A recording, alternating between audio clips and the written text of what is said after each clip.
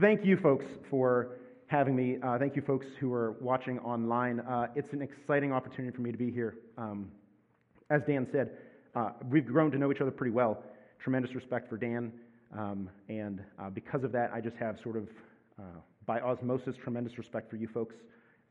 Thank you for having me here. We're going to talk about a number of things, but the first is things are hard these days, right? Like, everything. Like, I'm in the world of church and church health and pastoral health. You all maybe are in healthcare. That's hard right now. Retail, hard right now. Food service, hard right now. Education, hard right now. Like, everything just seems heavy and weighty, right? And I'm in this role of church vitality, which means I get to go around to all these churches and try to talk about what it looks like to be healthy, try to help make sure that our pastors are energized and they have some life that they can sort of pour out of their cup, so when they're leading people, they're not just tipping an empty cup over. And so I want to start by just giving you folks some very general numbers. You guys know about like general statistics, right? Like COVID stats across the nation are whatever, but they're not super helpful, right? Because they're not really in our context. So I'm going to start big, and then we're going to get to kind of grassroots granular. But these are some things that are going on in the church today, just broadly, as we talk about church health. There are about 380,000 churches in America. There are 110 brethren churches. Woot, woot. Like, we're excited about that, right?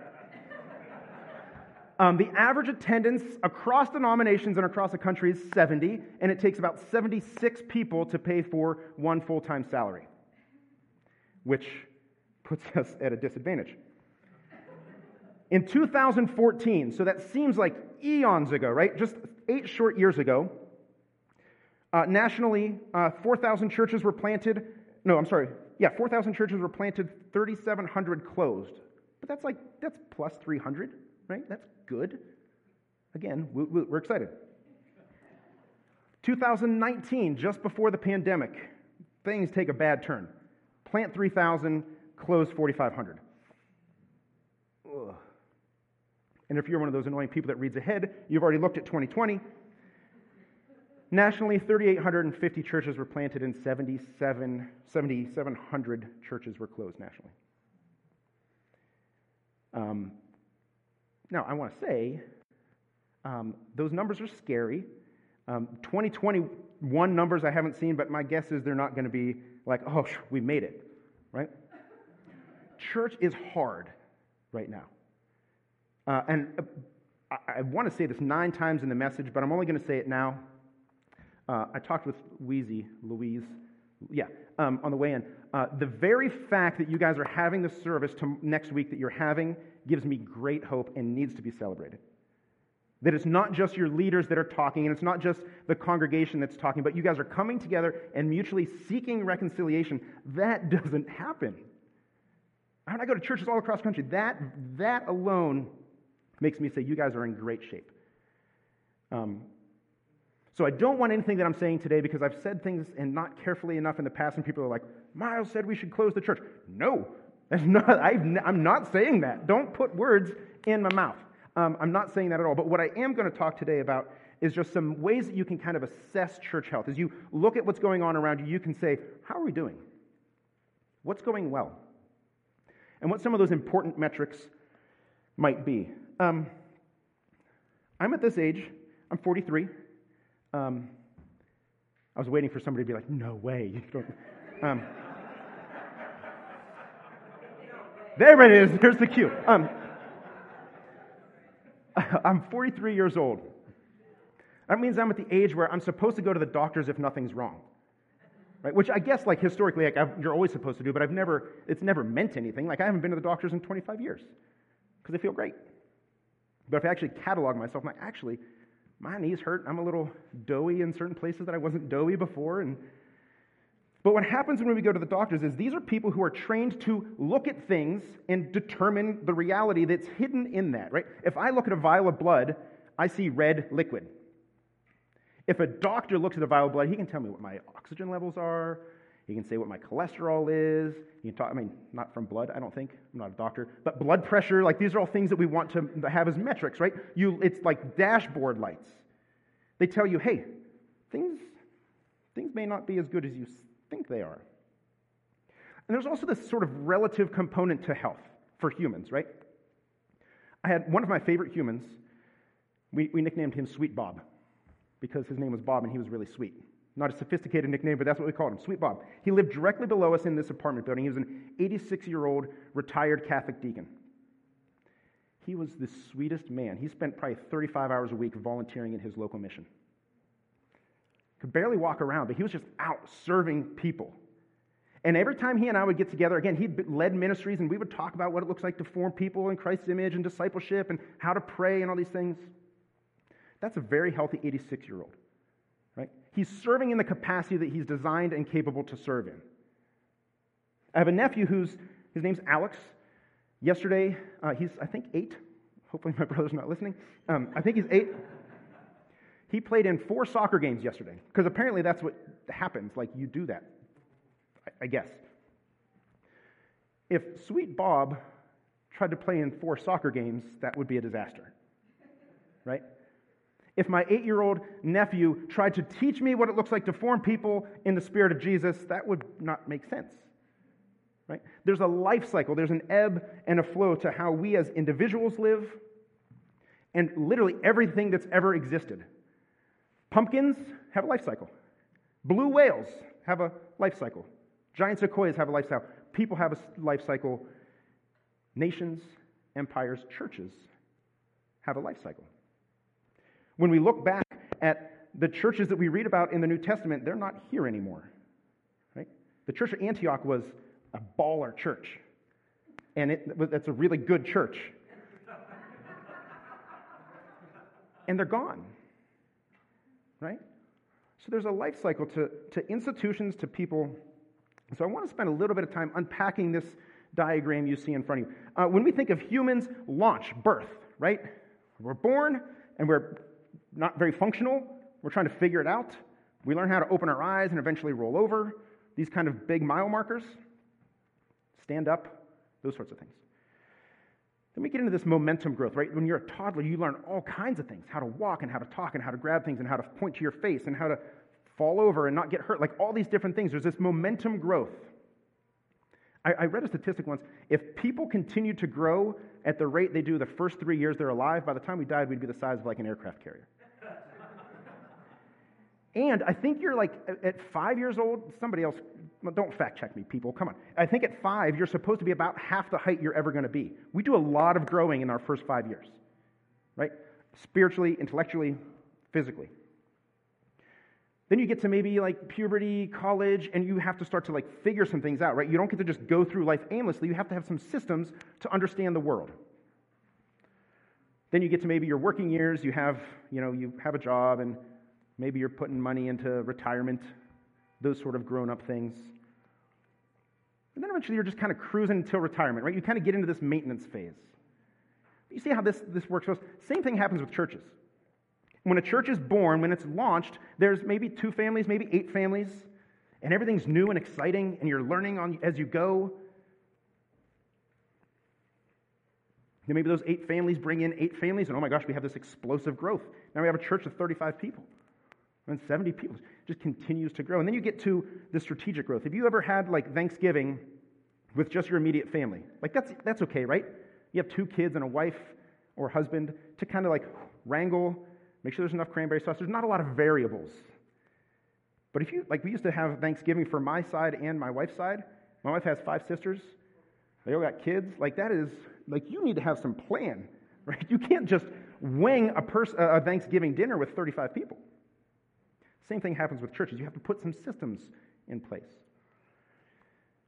Then you kind of figure out all the systems. You don't have to answer as many questions. You get to this period of sustained health and then maintenance, and then I'm going to talk about the other ones here in a moment. But what we used to do as the church is when we would evaluate whether we're healthy or not, we would look at 1 or 2 things, right? What were those 2 things? Money and people. Nickels and noses. Pennies and peoples. Dimes and derrieres, right? Butts in seats. And we would say, oh, you have more people than me. Your church is healthier. That's outlandish, right? We know that. Now, we've seen giant churches just collapse because they were toxic in the very marrow of their bones. They were broken. And we have churches of 25, especially globally, that are really serving the people in the community deeply and passionately and making disciples and doing all the things that bring about transformation and change. So we know now that numbers and dollars don't really make that big of a difference, right? But I think we've gotten over the years kind of a sour taste in our mouth by the very notion of, like, what does it mean to evaluate church? Does that ever feel like icky to people? To be like, I mean, is our church healthy? Let's measure our discipleship. It's like talking to a father and being like, yeah, you know what, man, I don't know if you're fathering very well. Like, nobody wants to hear that. But there are some things that we need to put in play, that we need to kind of raise our head, talk to the doctors and say, point out the things on the dashboard so we know what we're doing well and what we're not doing well. And so your leadership has asked me to talk about some of those things. 7 of them I'm just going to rip through, because you guys, if I gave you 2 minutes, you would guess all of these. Right? They're pretty obvious in there. You would understand them. Starting in the top left, giving. If you have a generous church, that's a real sign of health. If you're willing to contribute your time and your talents and your treasures to the vision of the church, that's good. We see that, right? If you love and take care of children, I can't tell you how many churches I go to, and maybe through no fault of their own, they're just like, we just want some kids, right? Y'all brethren people love kids. You know how to take care of kids. You're great-grandparents and great-great-grandparents, right? Like, you're just good at loving on children. What does spirituality and discipleship look like? Can you say, hey, I looked like this 3 years ago, but now I look like this? I look more like Jesus today because of being in community or because of understanding Scripture, these kind of things. Is there fruit in your life? You see evidence of transformation. In the middle there, you see a guy praying. Like, we would all guess this, right? If I said, what's the sign of a healthy church? You'd say, prayer. And you'd be right. But not just do you pray, but does stuff happen when you pray? Do you have a person at your church named Pearl? Because Smart Money says she has a landline phone and a steno pad, and if you call her, she's going to write down your prayer and actually pray for you. Right? Do you know who those people are? Who, when they pray, things seem to happen. Who aren't burdened to pray for you. Community. Do you like hanging out with one another? Like, is this the only time you're going to see each other this week? And you're like, made it through another one. At least it was Miles this time. Like, do you come up with reasons to be in each other's company? Do you love spending time fellowshipping with one another? Do you try to get your kids together, your grandkids together? Or are you like, oh gosh, there's Randall. Is this on? Sorry. I'm combining vision and leadership as one, right? Like, do you, this is one that I know you guys have. I've been looking at your website, and I know Dan, so I know that this isn't a weakness. You guys have a vision, you have a mission, you know what you're about, right? You know your values. But do you trust leaders, and do the leaders trust you? Do you love and serve your leaders, and do the leaders love and serve you? And this is why I'm just so, again, I'm going to talk about it again, reconciliation service, beautiful, right? Because the Smart Money says there was something that was putting distance between those two entities, and now you're like, well, no. This is the bride of Christ. We're going to fight for it. We're going to make this work. We're not just going to be like, well,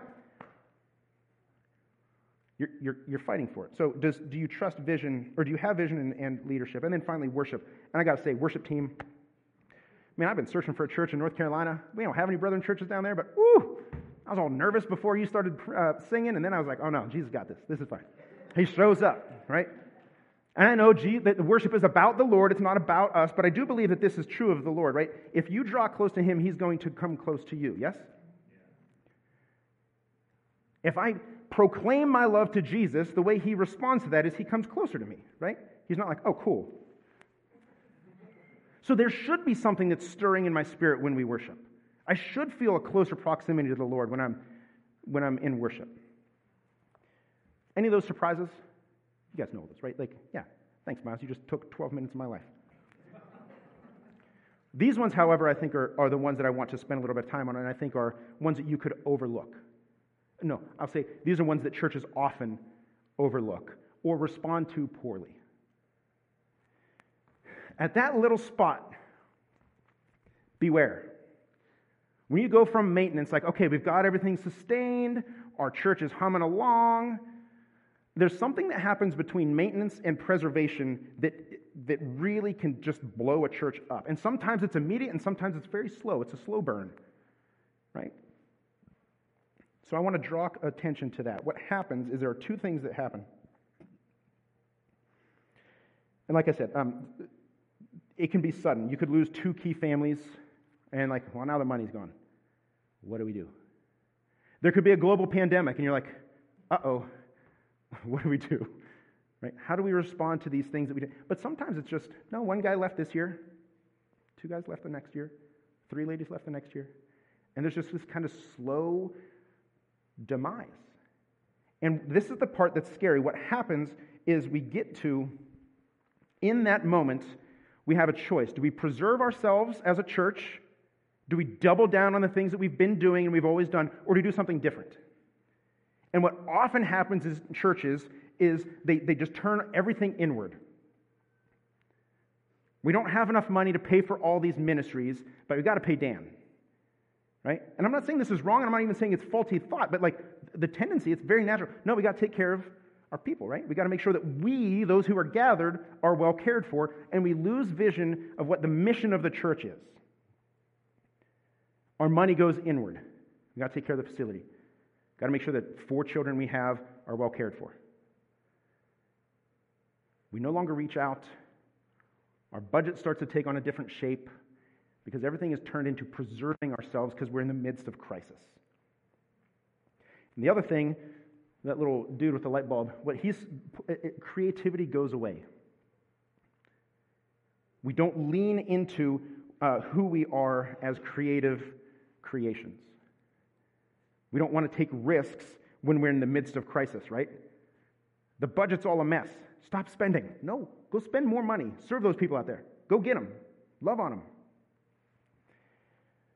There's a point at which the mission of the church, in these cases where they go from maintenance to preservation, they lose sight of what the mission is, and the mission becomes to keep the lights on. I'm telling you this now, so in 20 years, if this happens, you can say, wait a minute, who's that goofy dude that came that one time and said something about keeping the lights on? This is what I'm saying about keeping the lights on. That is not your priority. The mission of the church, Matthew 28. Jesus came and said to them, all authority has been given to me in heaven and on earth. Go, meaning go, movement, action, verb. Go, therefore, and make disciples of all nations, baptizing them in the name of the Father and Son and Holy Spirit, teaching them to observe everything that I've commanded you. Again, this isn't a new verse to any of you, right? And then the great command. Love the Lord your God with all your heart, soul, strength, and spirit. This is the greatest and most important command. The second is like it. Love your neighbors as yourself. These 2 things, folks, this is the mission of the church. At Summit Ridge, at Northwest, at Northgate Community Church, at Third Presbyterian of somewhere, Idaho. Like, this is the mission, and then we get to sort of tweak it and refine it so that it's contextualized to our community, yeah? When we lose sight of this, we lose sight of what the purpose of the church is. And we have this, like, sometimes encouraging and for me, sometimes haunting verse. This is when Jesus asks the disciples, hey, who do you think I am? And they're like, oh, some say John the Baptist, some say Elijah. Who do you say I am, Peter? And Peter says, getting to that part, he says, you are the Son of God, the Messiah, the Son of the living God. Right? And Jesus says back, Jesus responded, blessed are you, Simon, son of Jonah, because flesh and blood did not reveal this to you, but my Father in heaven. And I also say to you that you are Peter, and on this rock I will build my church, and the gates of Hades will not overpower it. I've given you the keys to the kingdom of heaven, and whatever you bind on earth will be bound in heaven, whatever you loose on earth will be loosed in heaven. The spoiler alert, right? Like, we win. The good guys win, right? Good trumps evil. He's not talking about Summit Ridge. He's not talking about the Brethren Church as an institution. He's not talking about the American church. He's talking about his church, God's church, the one that he builds on Peter, the one that is focused on making disciples and baptizing all nations and loving him with all our heart, soul, strength, and mind. Nothing to do with lights, yeah? What we often do is we try so hard to preserve this church on that side. Well, on that side, the little white one, the cute one. We work so hard to preserve that church that we leave ourselves incompetent and impotent to minister in the greater kingdom of God. There are times at which our church, and that expression, becomes a liability. Right? It's essential that we recognize that the very point of what we do in the church is to minister to the broader kingdom. So when you see this, when you get to that point where I said beware, right? Again, I don't think you guys are at that spot. But in 20 years, when you get there, you have to make a beeline over to the strategic growth point, right? You have to go from, man, things are tough. You have to fight the urge to say, well, let's just keep spending money the same way we have. Let's keep our staffing the same. Let's keep our building the same. Let's keep the same programs and see if that works better. We've all heard it's almost a cliche now, but right, insanity, we all know what the definition of insanity is, right? Doing the same thing over and over, expecting different results. What we ought to do is lean into what the history of Christianity has been, right? Christians have always been people that are adaptive and creative and risk-taking. Christians are the ones who built all the hospitals. We're the ones that built all the universities. We're the ones that built all the orphanages. We took risks when we were trying to help enslaved people, right? We are people of risk, not safety. The church has been built on this idea of innovation and adaptation. But what we end up doing often, as I've said before, is when things get uncertain or scary, we want to revert back to the things that we've always done. There's kind of a theology of nostalgia, right? Back in my day. And I'm like, it's so sad because I'm like at that age now where I can actually drop a back in my day, which is weird to me because, again, I'm only 43. Oh my gosh, you're shocked too. Okay. So I want to reference this. There's a book, the book of Haggai. He's a prophet. Remember, the Israelites were taken away. The temple was destroyed, and they were in exile for 70 years. Some of them got to come back, and some of them were still alive. They had seen the old temple, and they're now seeing the new temple. And we read this from the prophet Haggai. Who of you is left who saw this house in its former glory? How does it look to you now? Does it not seem to you like nothing?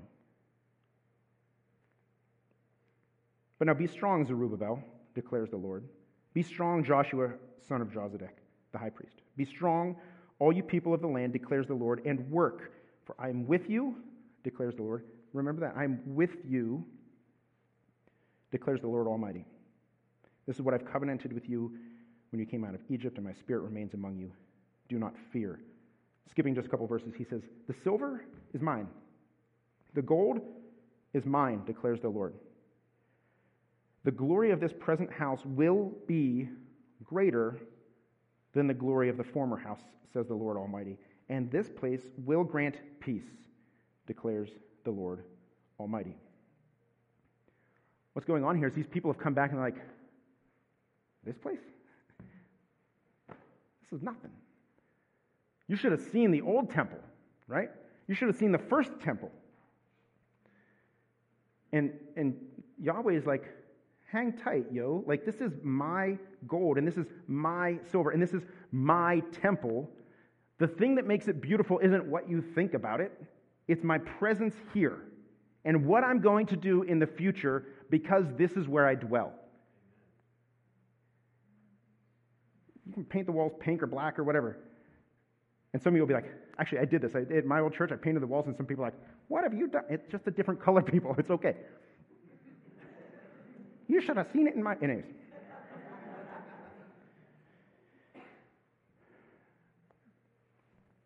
The church of the 1950s is not what we ought to be pursuing. The church of the first century isn't what we ought to be pursuing. I have a lot of people that are like a little younger than me. They're like, first century church. I'm like, yes. They also didn't have watches. Like, they didn't have clocks. They didn't know what time it was. They didn't have tires, right? Like, they didn't have flight. They didn't have medicine. I don't know what else they didn't have, but you know, it's a completely different world. Yeah, there are principles of the first century. Yes, bring them here. But contextualize them, right? We can't go back 2,000 years and be like, oh, the church has arrived. We can't go back to 1960 when all denominations started to decline and be like, oh, now we've arrived. No. That world's gone. And again, to this point of being built into the DNA of who Christians are is this idea of change, right? In Acts, this is one of my favorite passages. We're going to watch the birth of the church. Ready for this? Happy birthday, church. Acts 1. So Jesus has died, he's been resurrected, he's hung out with his posse for a while, and now he's going to go ascend back to the right hand of the Father. Acts 1, verse 6. So when they had come together, they asked him, Lord, are you coming to restore the kingdom to Israel?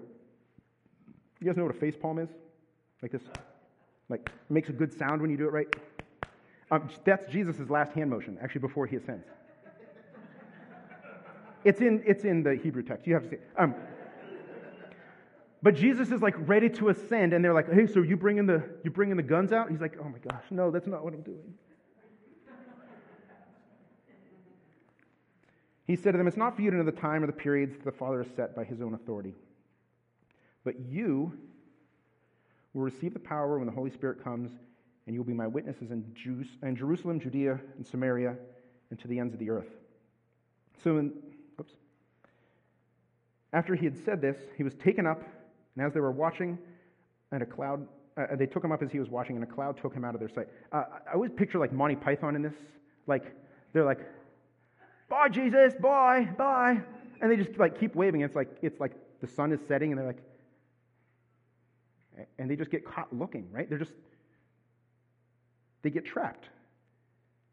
They've seen Jesus leave, and they're kind of like, oh my gosh, I don't know what to do. Bye!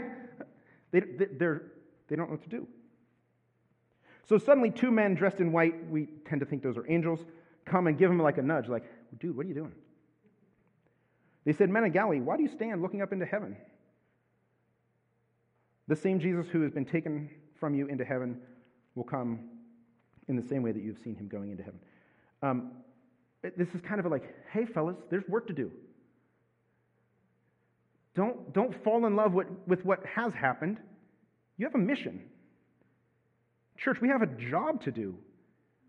There are billions of people who don't know Jesus.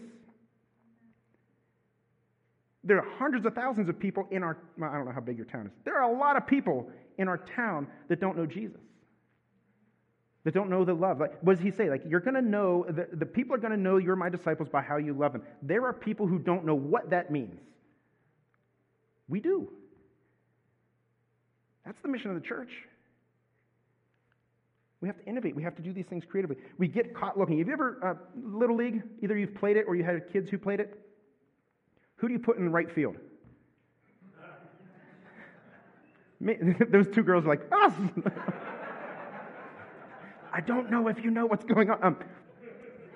You put the dude with like 2 left hands and a thumb in his forehead. Like, you put the clumsiest person out there because you don't want them to do any harm, right? So the right fielder, and I say that because I've been the right fielder a lot, so this is okay. But especially in Little League, nobody can hit to right field, right? Unless you happen to have a lefty, the ball is not coming there, so it's safe. You put them out there because they can't do any harm. But what you do is the kid gets like he's just looking around or like playing with a dandelion. You don't have dandelions. Some parts of the world, they have grasses and things. And children will like do things with the grass. They get distracted. And then the ball comes and like, oh no, the stinking Miles dropped the ball again. We get caught looking. Church, we get caught looking. Get distracted. Not paying attention to the things that we need to pay attention to. Sometimes we get caught looking in the past, right? We have this mantra, back in my day, or 1950 was really nifty. Like all these kind of things that like harken back to a better time. When we think of revival, we think, let's get a tent. That's not what revival today should mean. And that's not to say it's a disservice to what has happened previously, right? When Moses dies and God gives Joshua the keys to the Cadillac, It's not like he's like, okay, done with Moses, forget about it. No, we still celebrate Moses. We still know what he's done. We still see the importance of what Moses' contribution to the kingdom was, right? We celebrate him. We love him. So this isn't to say that the stuff that happened in 1600 wasn't helpful. Yeah, way to go, Reformation. Like, that's really good for us. But that's not the end, right? That's not the destination. We get caught looking in the past, and we don't allow ourselves to be present. The past should inform us, but it shouldn't leave us inactive. We also shouldn't be so focused on the future that we miss the present, right? Dare I say, this is pot calling the kettle black. I don't ever think of anything less than like a year from now. Like, I just am so future focused. So Miles, you need a mirror. Miles, here's what you need to know. We need to be present in what we're doing now. We need to be, as the church, obedient in the next step. What is God calling us to do today? As the church, as Summit Ridge, as Miles Larson, what's Jesus telling me to do today? I have to do that. I don't have to have it all figured out, but I have to be obedient in the next step. We get caught looking. I think part of the reason we do that is we want Jesus to have given us just a playbook, right? Here's what you do when 4,000 people join your church. What are you guys going to do, right? Like, if Pentecost, right, shortly after what we just read in Acts, 3,000 people join the church. Like, if 3,000 people come next week, y'all are in trouble. I mean, you'll figure it out, right? Like, you're like, okay, yeah, stand on Dan's shoulders. Like, you'll figure something out. But we don't have a playbook. In the next few verses, the disciples realize Judas is gone. He done fired himself. We have to figure out how do you call a disciple? How do the disciples call other disciples? I guess we'll they should probably have been around for a while. Let's roll some dice. Like, that's the system they come up with. Thousands of people are added. They have to figure out, how do we sustain this now mob of people who are Jesus followers? Shortly after that, they start inviting Gentiles in, right? People of different languages and different cultures, and they're in. Like, how do you do that? Jesus didn't say, hey, just so you know, I know I'm on my way out, but in a couple weeks, we're going to add a bunch of people who speak a different language. This is what you're going to need to do. No. You know who figured that out? The disciples. They're like, uh-oh, we got to figure this out. The Jerusalem Council. What are we going to do? And then Paul starts writing to all these churches that are struggling. Corinth, you are jacked up. You've made a lot of mistakes. We have to have a talk. And then even after Jesus, or after Paul, you come to the Reformation and the monastic movement. In our tradition, what do you do when the rest of the world baptizes babies and we don't think you should? We changed that. We looked around at the culture and said, we don't think that works. Throughout Scripture, from the very beginning, we see these things, right? The Israelites are freed from Egypt.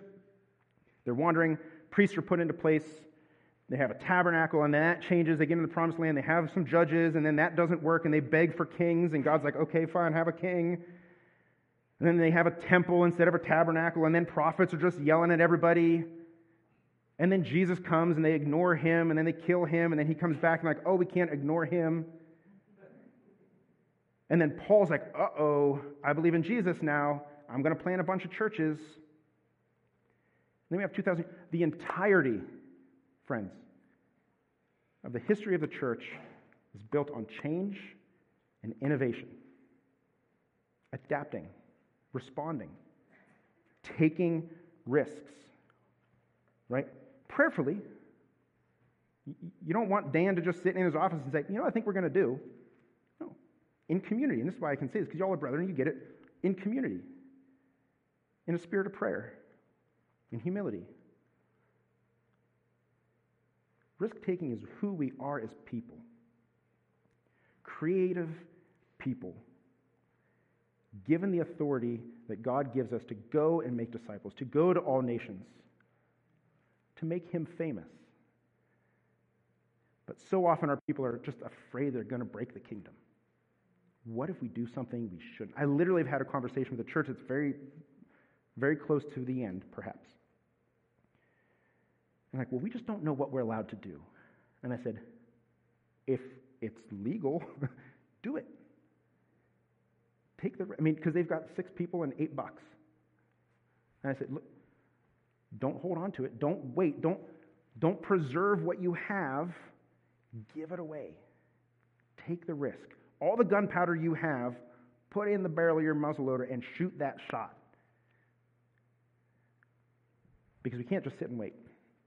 There are people out there today who need to know what Jesus is about, who need to see his love, and it has to be shaped in a way that they can understand it.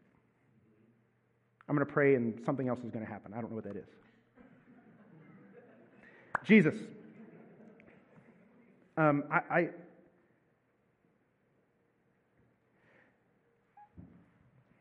I pray, Father, for these people and all the people that are gathered today across the globe that are gathering to sing your praises, to learn your word, to have a spiritual interaction with you, to have your Spirit come to ours in those thin spaces where we can just share the same space and kind of the same breath, or that we can breathe in your Holy Spirit and serve your people and love on those who don't know you. Lord, I don't know how this message lands. My prayer is that it would be heard in the spirit that it's intended as an encouragement, right? This seems like a group of people who are seeking you, who are humble and teachable and eager to make you famous in their community, to love on those who aren't here yet, to welcome people into your family. And so, Father, I just pray that you would continue to bless this group of people, that you would continue to anoint them with your special giftings in the special context that they need to serve those. And Father, we just pray that our continued time of worship, we could just draw close to you, that we would leave an encouraged people, celebrating the work that you've done on the cross for your church, for the restoration of all people. We pray in the name of the risen Christ. Amen.